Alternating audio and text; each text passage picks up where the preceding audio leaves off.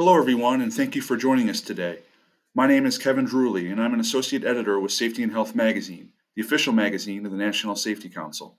We appreciate you listening in as we look ahead to our National Safety Council Virtual Congress and Expo, which is set for the first week of March. Because of the ongoing COVID-19 pandemic, we unfortunately cannot all be together at an expo hall in a city that hopefully wouldn't have snow on the ground or single-digit temperatures in the forecast. But as we prepare for the Council's first ever virtual Congress and Expo, we'd like to help listeners and attendees get ready by checking in with our keynote speakers. Today, we're joined by NIOSH Director John Howard, who will help kick off the event at the opening session at 10 a.m. Eastern, 9 a.m. Central on Wednesday, March 3rd. Dr. Howard, we thank you for your time and expertise today. To get things started, what are some takeaways you hope attendees gain from your keynote at opening session? Well, thank you. The keynote is the future of work. This is a vast topic, and it has many, many different parts. What I'm going to concentrate on to try to organize our thinking is in three major areas. One is workplace issues. The second is work itself, and three is the workforce. So under the workplace, I'm going to talk about new organizational designs that we're seeing for the workplace. Clearly, we're all in a more virtual world than we were before, and that's a new organizational design. And the second issue I'm going to mention under workplace are new work arrangements. A lot of us are aware of temporary work arrangements, but new ones have to do with gig work, platform work.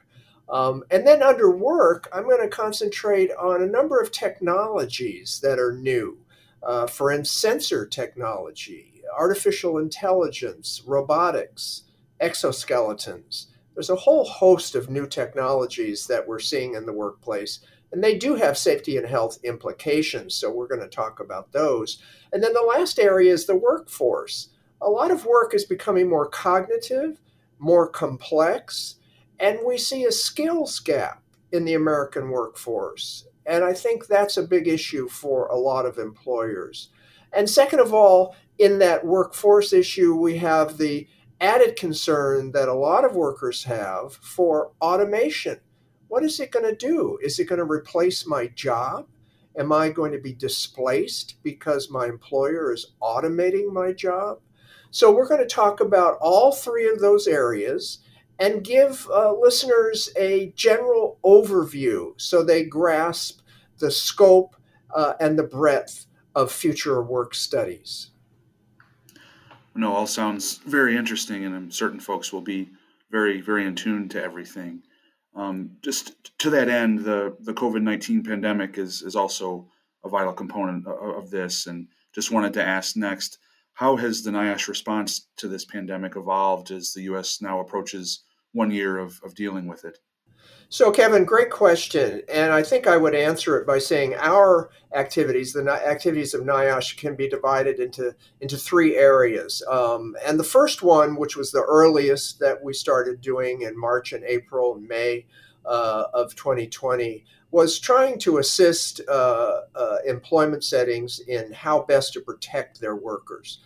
We certainly did a lot of technical on-site assistance visits to meet in poultry plants, to other workplaces where essential workers did not have the ability, like many Americans, to work at home. They have to go to work. Grocery store workers, retail workers, mail carriers, et cetera, hospital workers, et cetera. So that was, I think, our first phase. Our second phase involved our involvement in testing. As you know, in the spring and the summer, getting a COVID-19 test to figure out whether you were infected or not became a big issue. The laboratory gold standard, or PCR testing, versus the newer antigen testing, and now the newest, which is home testing. So we've been through those three testing phases and trying to provide advice to employers and workers about testing. And then I think the phase that we've moved into most recently is the vaccination phase, especially vaccinating essential workers, as well as determining issues related to our future. For instance, do vaccinated workers have to quarantine when they come into close contact with a COVID-19 case the same way that unvaccinated workers do? That's a question that we just recently answered by saying no, they don't. That's the latest CDC guidance. We're now, I think, in a very big phase of masking, showing, unlike when we started this a year ago, we didn't have any studies about cloth facial coverings. Now we're finding increasing evidence that both the source as well as the person protected, if they both wear cloth facial coverings, universal masking has been shown to be extremely effective. We have a number of laboratory studies and epidemiological studies showing about masking. So all of those phases essentially are still happening. And I think we'll continue to see as we go through 2021 the vaccination of the population, and then eventually what kind of rollbacks, if any, can we see in terms of masking, distancing, hand washing as we get to a fully vaccinated population, which hopefully we will get to soon this year. We certainly know that you know this, but for any listeners out there who may not be aware, NIOSH is marking its 50th anniversary in 2021.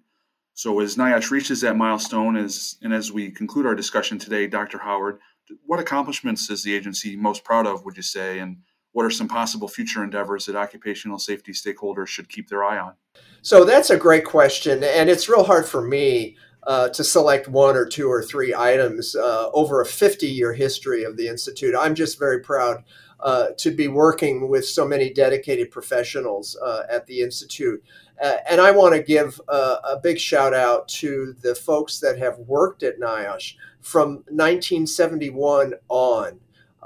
They have created a reputation for the Institute for excellence that we just owe a lot of debt of gratitude to them. So it's hard to pick out. Certainly NIOSH has advised both OSHA and MSHA. We have generated science research that both regulatory agencies have used to create standards: lead, cotton dust, asbestos, coal dust. And also NIOSH has created additional guidance documents that have not matured into regulation, but which employers and workers have valued over the years. And I think as we have gone into the most recent era, we've expanded our scope of work to include what we call total worker health. A lot of topics are not related to physical agents, chemical agents, biological agents. For example, the use of opiates in the United States and the tremendous scourge that they've had for workers, the use of cannabis and the worker connection. A lot of those issues don't relate to NIOSH's original mission in 1971. NIOSH has grown with the times to be able to offer advice over its 50-year history to whatever is both relevant and impactful in the current time that we're in. Well, Dr. Howard, thank you for your time today, and we look forward to hearing many more of your insights during opening session of the National Safety Council Virtual Congress and Expo. And again, that's set for 10 a.m. Eastern, 9 a.m. Central on Wednesday, March 3rd. If you want to learn more about Congress and Expo, please visit www.congress.nsc.org to view a program. Registration for the event is open. Be well, and thank you for listening.